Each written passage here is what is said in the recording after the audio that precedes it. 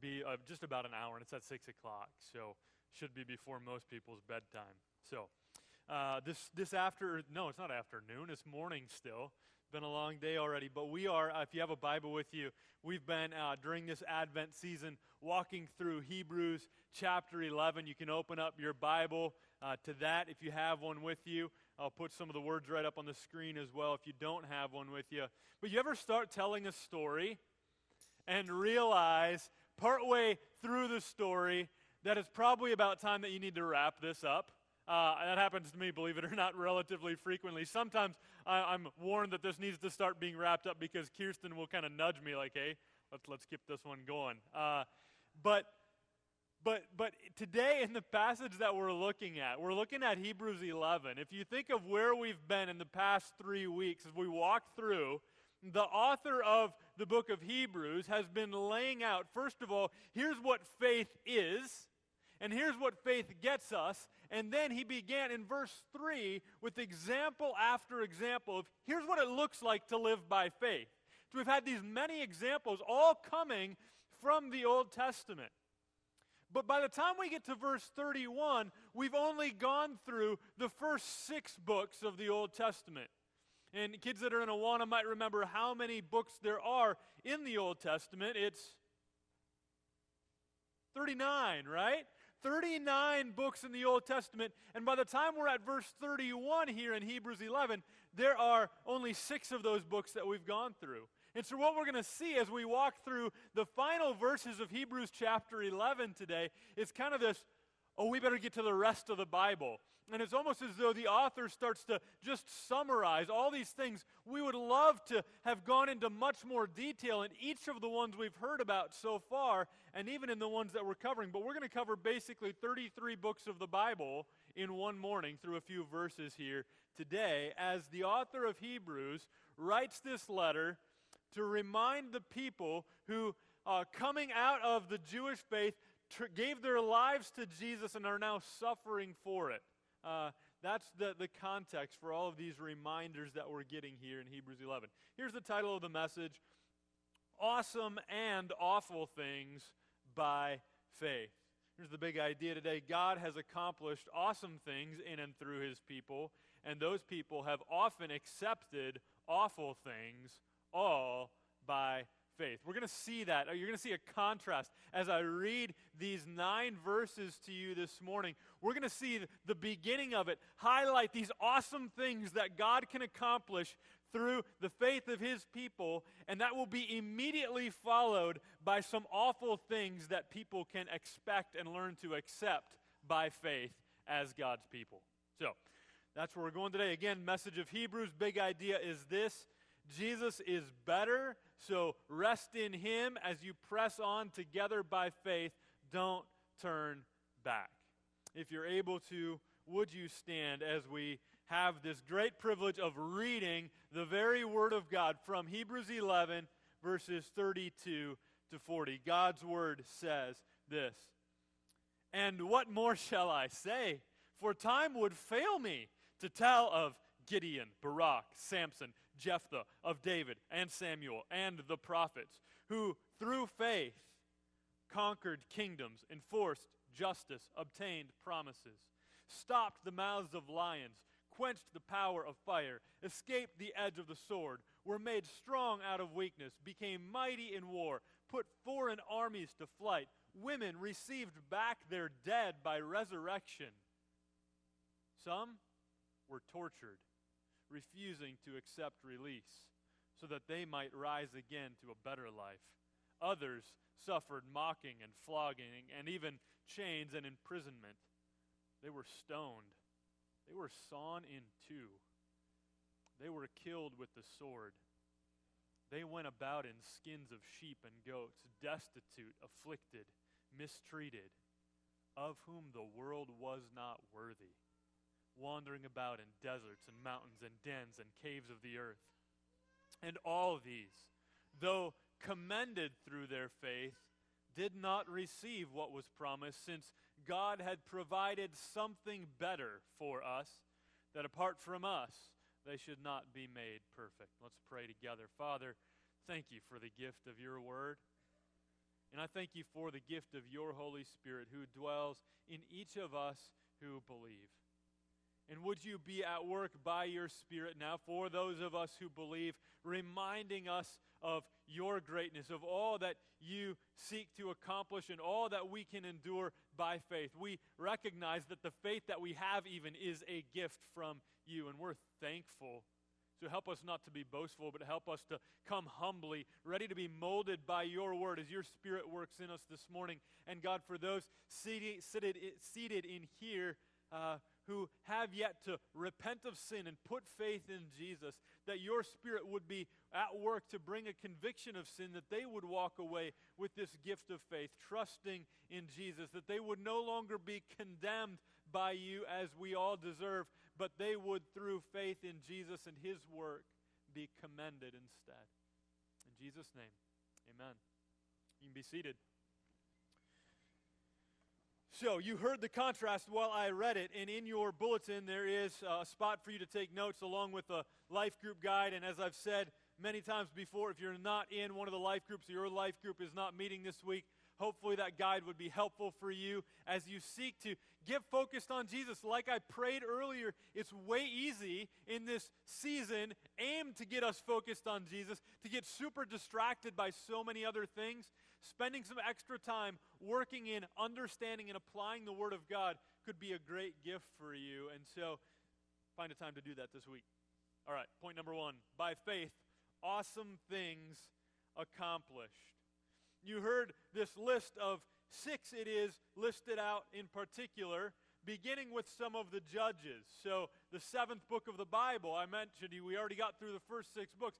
7th book of the Bible is the book of Judges. And so these first people that are mentioned here are judges. People raised up during a period of time when God's people were kind of spiraling downward. They kept turning against God, failing to do what they said they would do, and God would then send a judge to rule over the people and to help get them back on track, and that would work for a while, and then they would all turn back. And then God would graciously send them another one. And then he refers to David, who was the second king in Israel. And he began this long line of kings that would follow in the line of David, who would rule for many years in both Israel and Judah when the nations split.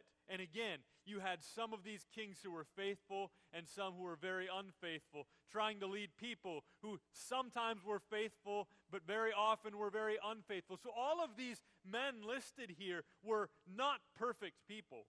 They're held up here as examples of here's what God does in people who live by faith.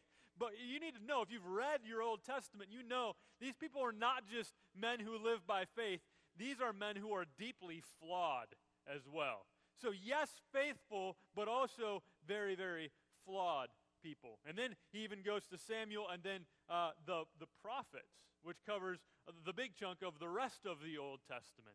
And again, God would send people again and again to speak his word to rebellious people. Some people would listen and turn back from their sin, turning again toward God, but many continued to rebel.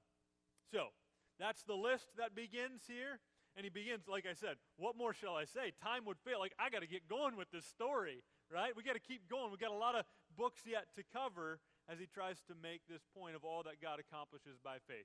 And so he again reminds us, we've seen the repeated phrase, by faith, by faith, by faith. Here we have the word through faith. And so I saw this kind of being broken up into the awesome things that God accomplishes by faith. As I was looking at it, I really saw kind of 3 categories. 4, I guess. 3 groupings of 3 plus 1 more. Okay? So the first 3, I think, are this: through faith, God raised up some people to step up and to be leaders over his people.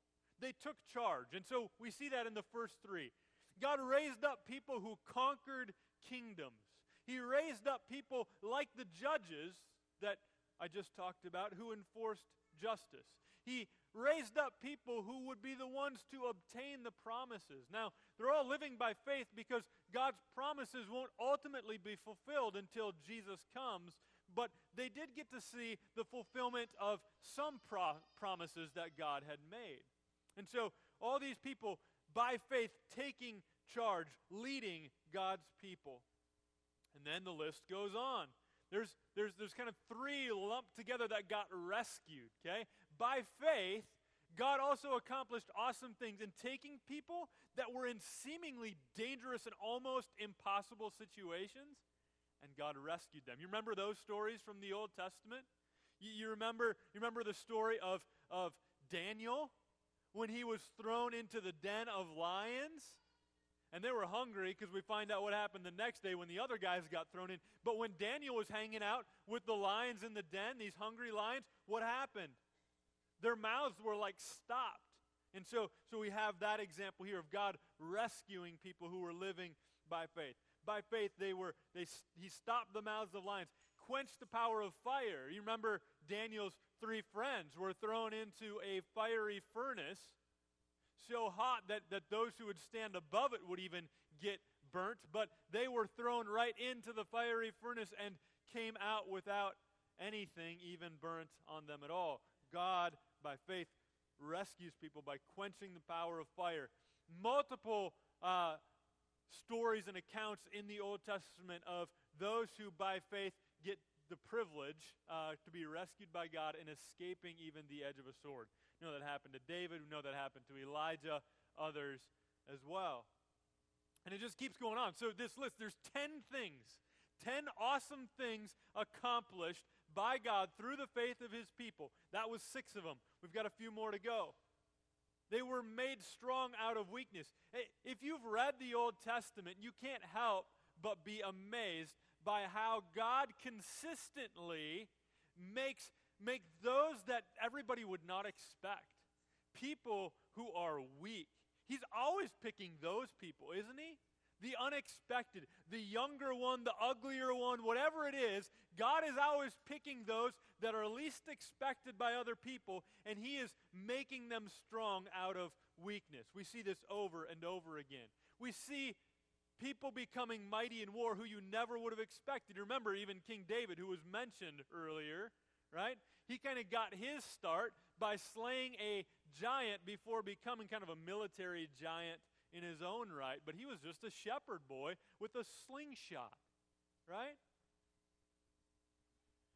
Putting foreign armies to flight. Again, story after story we read in the Old Testament of how God's people, though outnumbered and outpowered by all the nations around them, often would kind of instill this kind of fear as they saw the mighty God working in this little nation, and people fled in fear.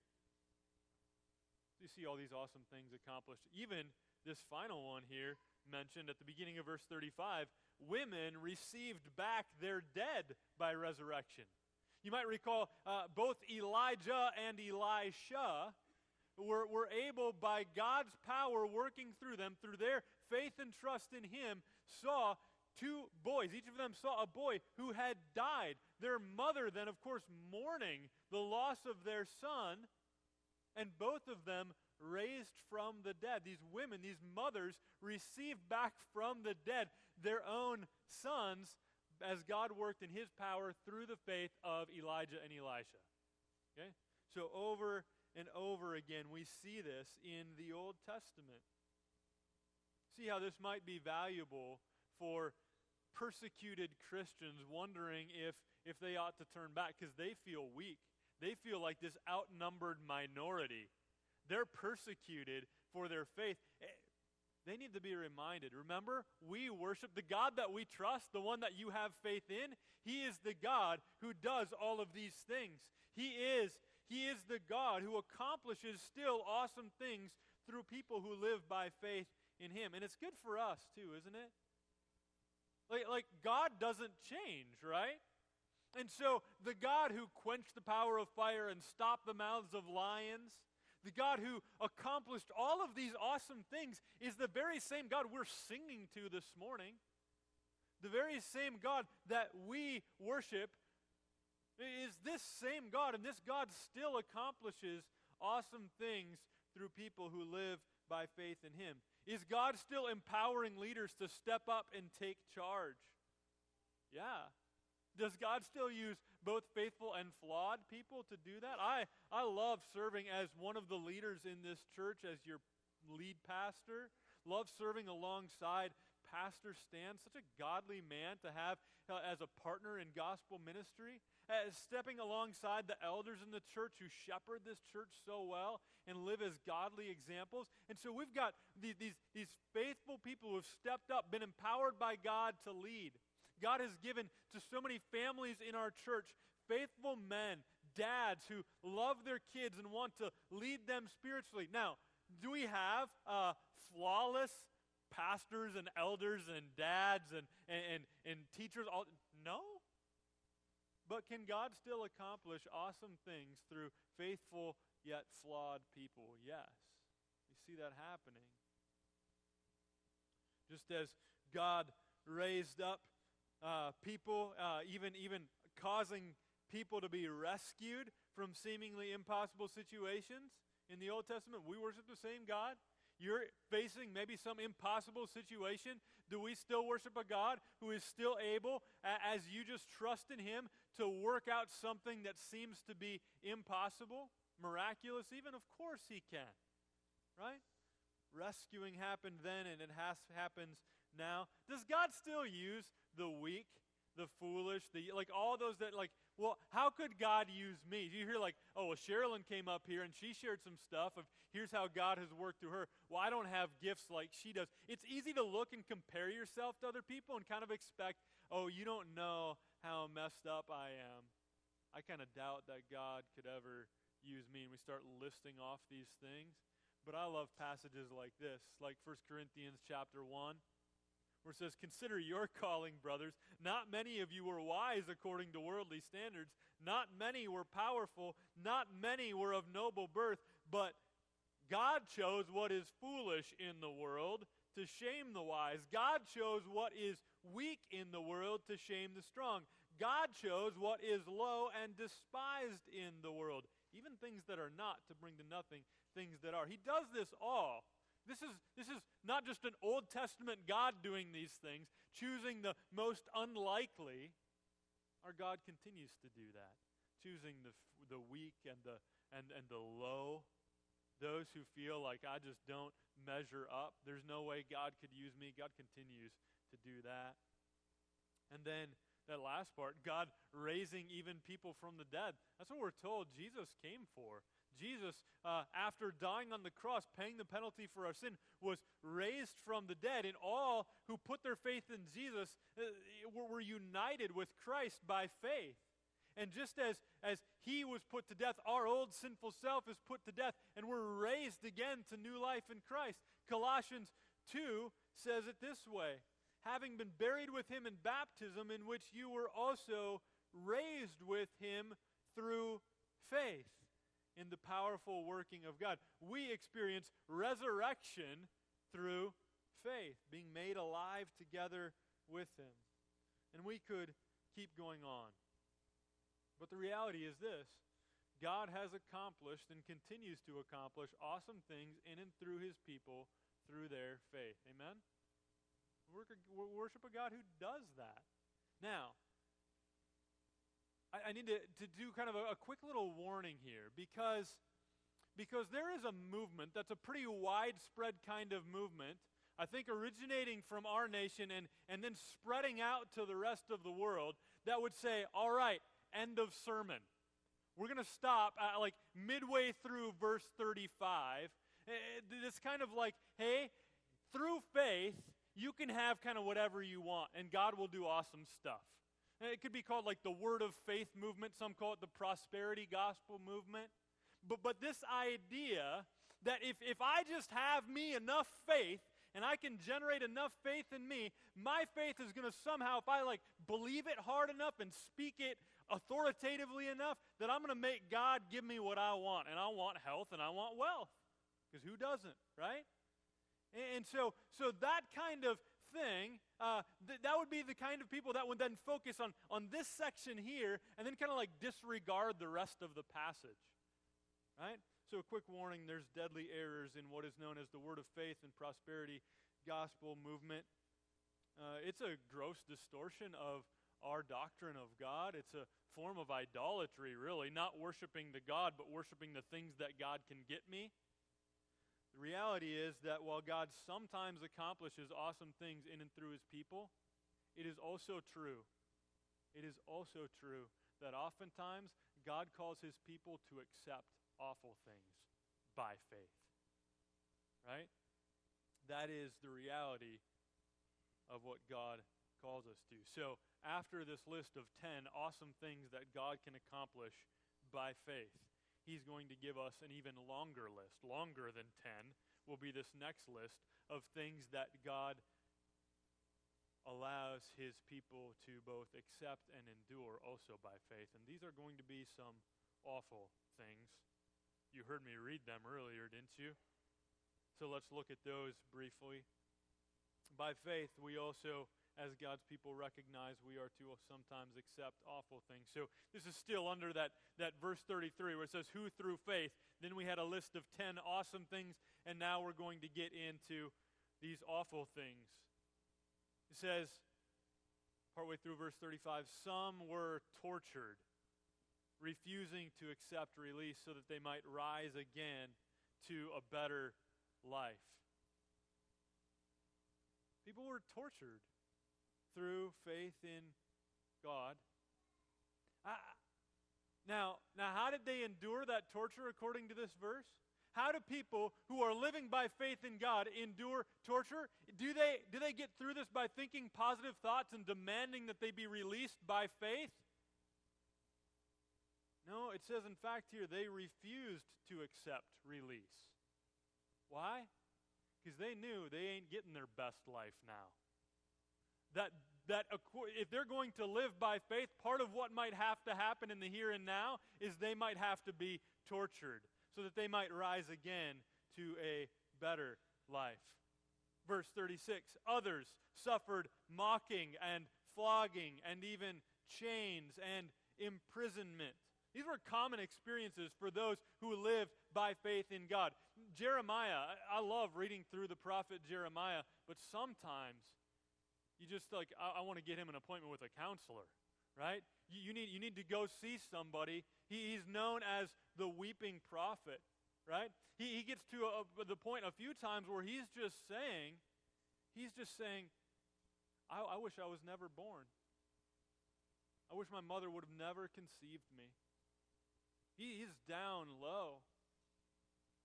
And why is he there? Is it because he's being disobedient? No, it's because he's being obedient.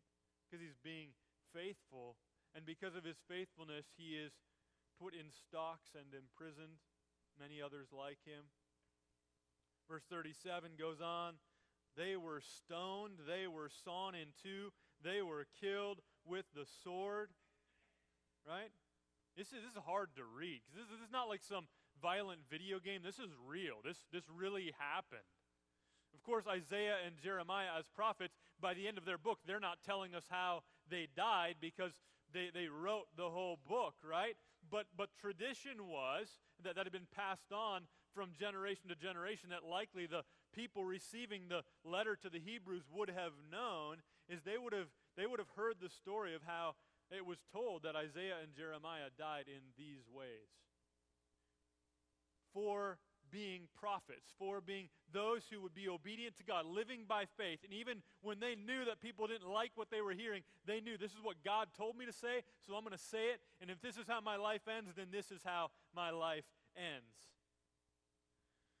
They went about in the skins of sheep and goats, destitute, afflicted, mistreated. Okay, so the prophets were not the guys wearing the designer suits, flying around in their private jets to their multi-million-dollar homes and telling you on TV, if you just plant the seed of faith in my ministry, then you're going to be blessed incredibly. That's not what the prophets look like. This is what prophets looked like. Going about in the skins of sheep and goats, destitute, afflicted, and mistreated. Their family members were probably embarrassed to call them family members, right? But then I love this line, of whom the world was not worthy. Isn't God so gracious that he would raise up people that would have enough faith, knowing that potentially for their faith, They could endure torture, mocking, flogging, beating, imprisonment, even be sawn in two for their faith, for just doing what God told them to do. And God sends them to people who continually turn their back on God, who have shown themselves to be stubborn, stiff-necked rebels over and over again. And God continues to send prophet after prophet after prophet, judge after judge, to rescue people who have turned against him. The world was not worthy of these people, and God continued to send them by his grace. They wandered about in deserts, mountains, and dens and caves of the earth. I love this passage. And there's some application in this for us. You can certainly see how this would have been applicable, right? Remember the whole message of Hebrews. He's writing this to persecuted Christians who are remembering that not so long ago, before I gave my life to Jesus, life went a lot more smoothly. Me and all my friends who now love Jesus, it's not going well for us. How encouraging would it have been for them to hear these words? Remember all these people who lived by faith and died by faith. So they're hearing these stories. And in our day, we live in a time and in a place right now of unprecedented freedom and prosperity. But that's not the case for all of our brothers and sisters in Christ around the world. We need to acknowledge the reality that for many there is a great cost associated with living by faith in Jesus. I'd encourage you to check this website out sometime if you've not done it before. I think it's good for us to be aware of and to be recognizing and to be in prayer for persecuted brothers and sisters in Christ around the world. This website has many resources for us to accomplish those things. One of the things on there is this map. It's a world watch list. Here's a list of the 50 most dangerous nations to live in if you want to live as a follower of Jesus. You can find that there. You can find access to a prayer app that you can download that will give you something so every day you can be praying for the persecuted church. You may remember just a couple months ago when our missions partner of the month, Mary Beth and Bio, Mary Beth having been a part of our church and now being sent out to Nigeria, serving there for a number of years, our global missions partners experiencing all sorts of persecution. Believers are there in Nigeria, even the death of 9 family members of one person that works with them. And so this is a reality even now in our world today. Here's what some of the stats are. This is from opendoors.org. I don't know how long of a period they're looking at, but the average was this: 255 Christians killed every month, 104 abducted, 66 churches are attacked, 160 Christians detained without trial and imprisoned. I'm going to send you, if you're on our church email list, I'm going to send you something tomorrow via email from a Chinese pastor who you may have already read something about, who this week was detained, but knowing he was going to be detained unlawfully, really, wrote this letter ahead of time saying, I know this is coming, and 48 hours after I'm detained, I want this letter to go out. And I'm going to send that out to you if you haven't seen it yet tomorrow. But this is a reality in our world, and we need to be praying for persecuted brothers and sisters around the world. Here's what they need. They don't need the prosperity gospel. That's one of the ugliest things that we export from our country to people around the world. People who are struggling in a corrupt nation. They're struggling with poverty. And unfortunately, what comes out of here, the books that we're publishing here, and the messages that are going out on the airwaves, oftentimes are filled with prosperity gospel kinds of messages. And pastors in these nations who have access to no training, this is the kind of training they have access to. And so being deceived by many of our own, they are then deceiving many. They don't need the prosperity gospel. They need the real gospel. They don't need a God who kind of just is obligated to do what we want if we speak it in faith and believe it hard enough. They don't need that. They need a God who is sovereign over all things, a God who not only can accomplish awesome things, but a God who can help them to endure and accept awful things all by faith. That's what they need.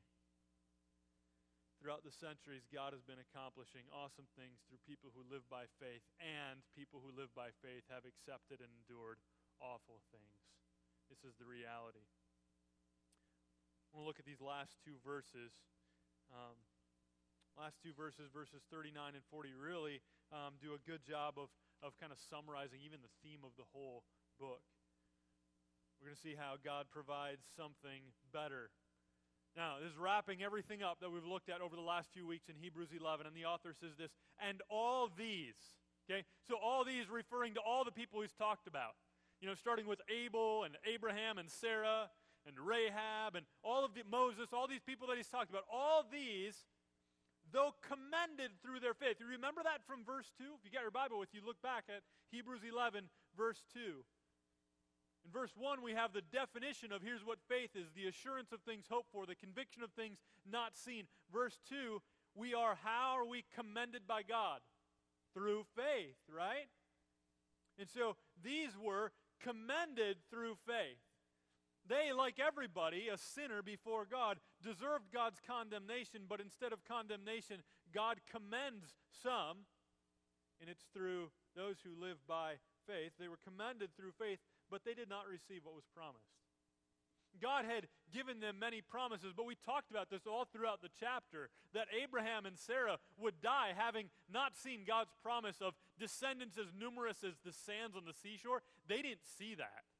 By the time we get to all the way to the end of the book of Genesis, a couple of generations later, we're in Exodus chapter 1, and there's 70 people, right? That's it. And they're slaves. They're not even living in the promised land. They're living as slaves. So they died not receiving what was promised, but God had provided something better for us. Now remember, the writer of Hebrews is on this side of the cross, pointing these believers back to Jesus and the new covenant ushered in by his blood, reminding them that we got something better, and that something better is Jesus. Remember, that's the whole theme of the book. Don't be turning back. I know it's hard, but don't turn back, because we got something so much better. We got Jesus. They were longing for that. They were looking ahead to that, but they didn't get to see it. God commended them still through their faith, but we have Jesus, and he's better. Don't turn back. That apart from us, they should not be made perfect. That's verse 40. Since God had provided something better for us, that apart from us, they should not be made perfect. See, the Old Testament saints, those who died in faith before the coming of Jesus and the life and death and resurrection of Jesus, they also are commended by God through faith. They are made perfect through the perfect righteousness of Jesus, right? Just like we who trust in Jesus will be made perfect, not because we're working really hard at it, but because as we submit ourselves to him, the Holy Spirit works in us to bring us into conformity with Christ, right? One thing I love about these weeks before Christmas is this reminder that we're a part of something so much bigger than us. That not even just all around the world, but from centuries before, people looking ahead to this promised Messiah who was to come.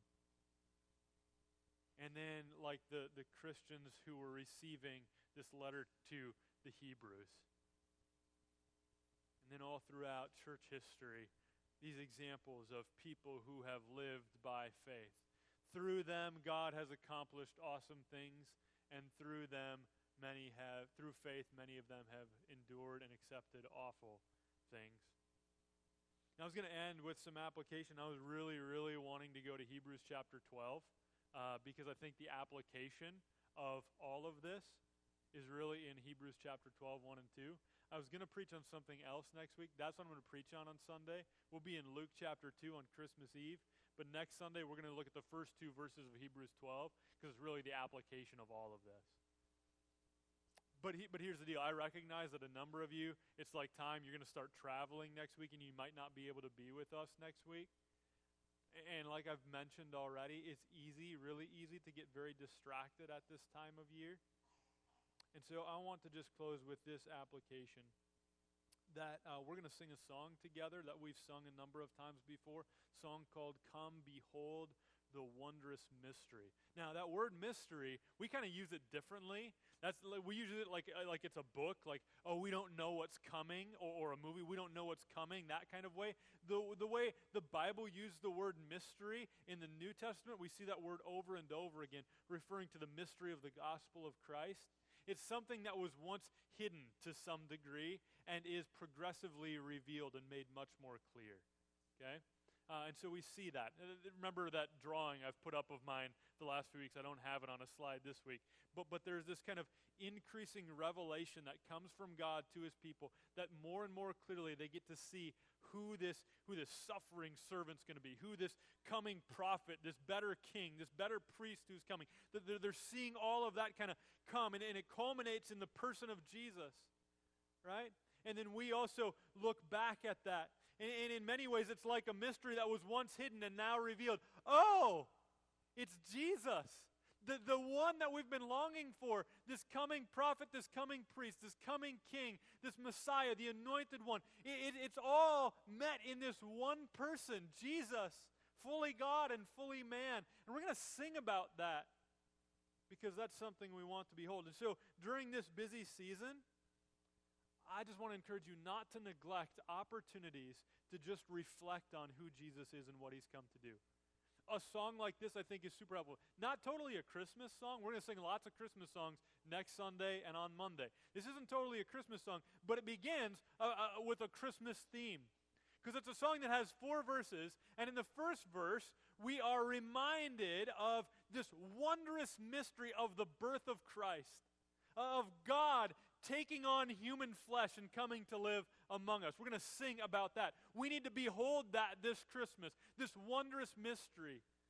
Then the second verse talks about his sinless life.